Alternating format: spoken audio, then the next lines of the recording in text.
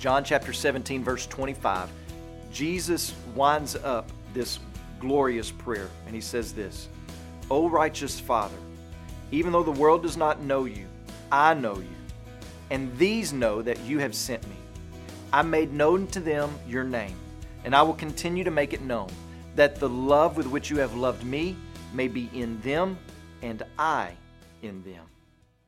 So this one last statement is made in this prayer to us as believers. He's praying to God. We hear him pray this as believers. And Jesus declares that he has manifested God's name, his purpose, his will, and that he will continue to do so. But how will he do this? He's no longer here among us. Well, he will do this through the Spirit and through the Scriptures.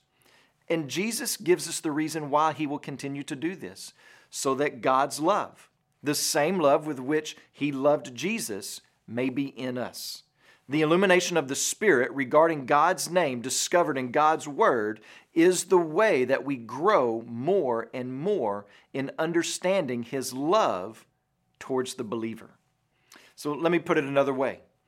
The more we truly know of God's Word, the more we grow in understanding God's love for us. Truly knowing who God is, that's the source of the Christian's love. And so the question becomes, do you need to be more loving? Well, then you need to grow in God's truth. You might think that the opposite is true, though. Your experience may be that the people you know who think they know a great deal about God and the Bible can tend to be the most unloving people in the world. There may be a couple of reasons for that. First is that academic knowledge alone of God's Word does not produce the love of God, but rather knowing God through his Word does.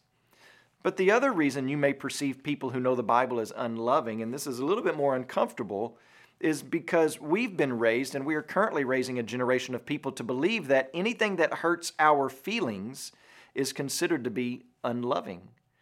But I would suggest that you get over that mentality as quickly as possible so that you can deal with truth. As you pray today, please remember Joshua Feary and his family, our missionaries in Zambia. And also remember the Tree Life Word broadcast that's heard throughout Ghana.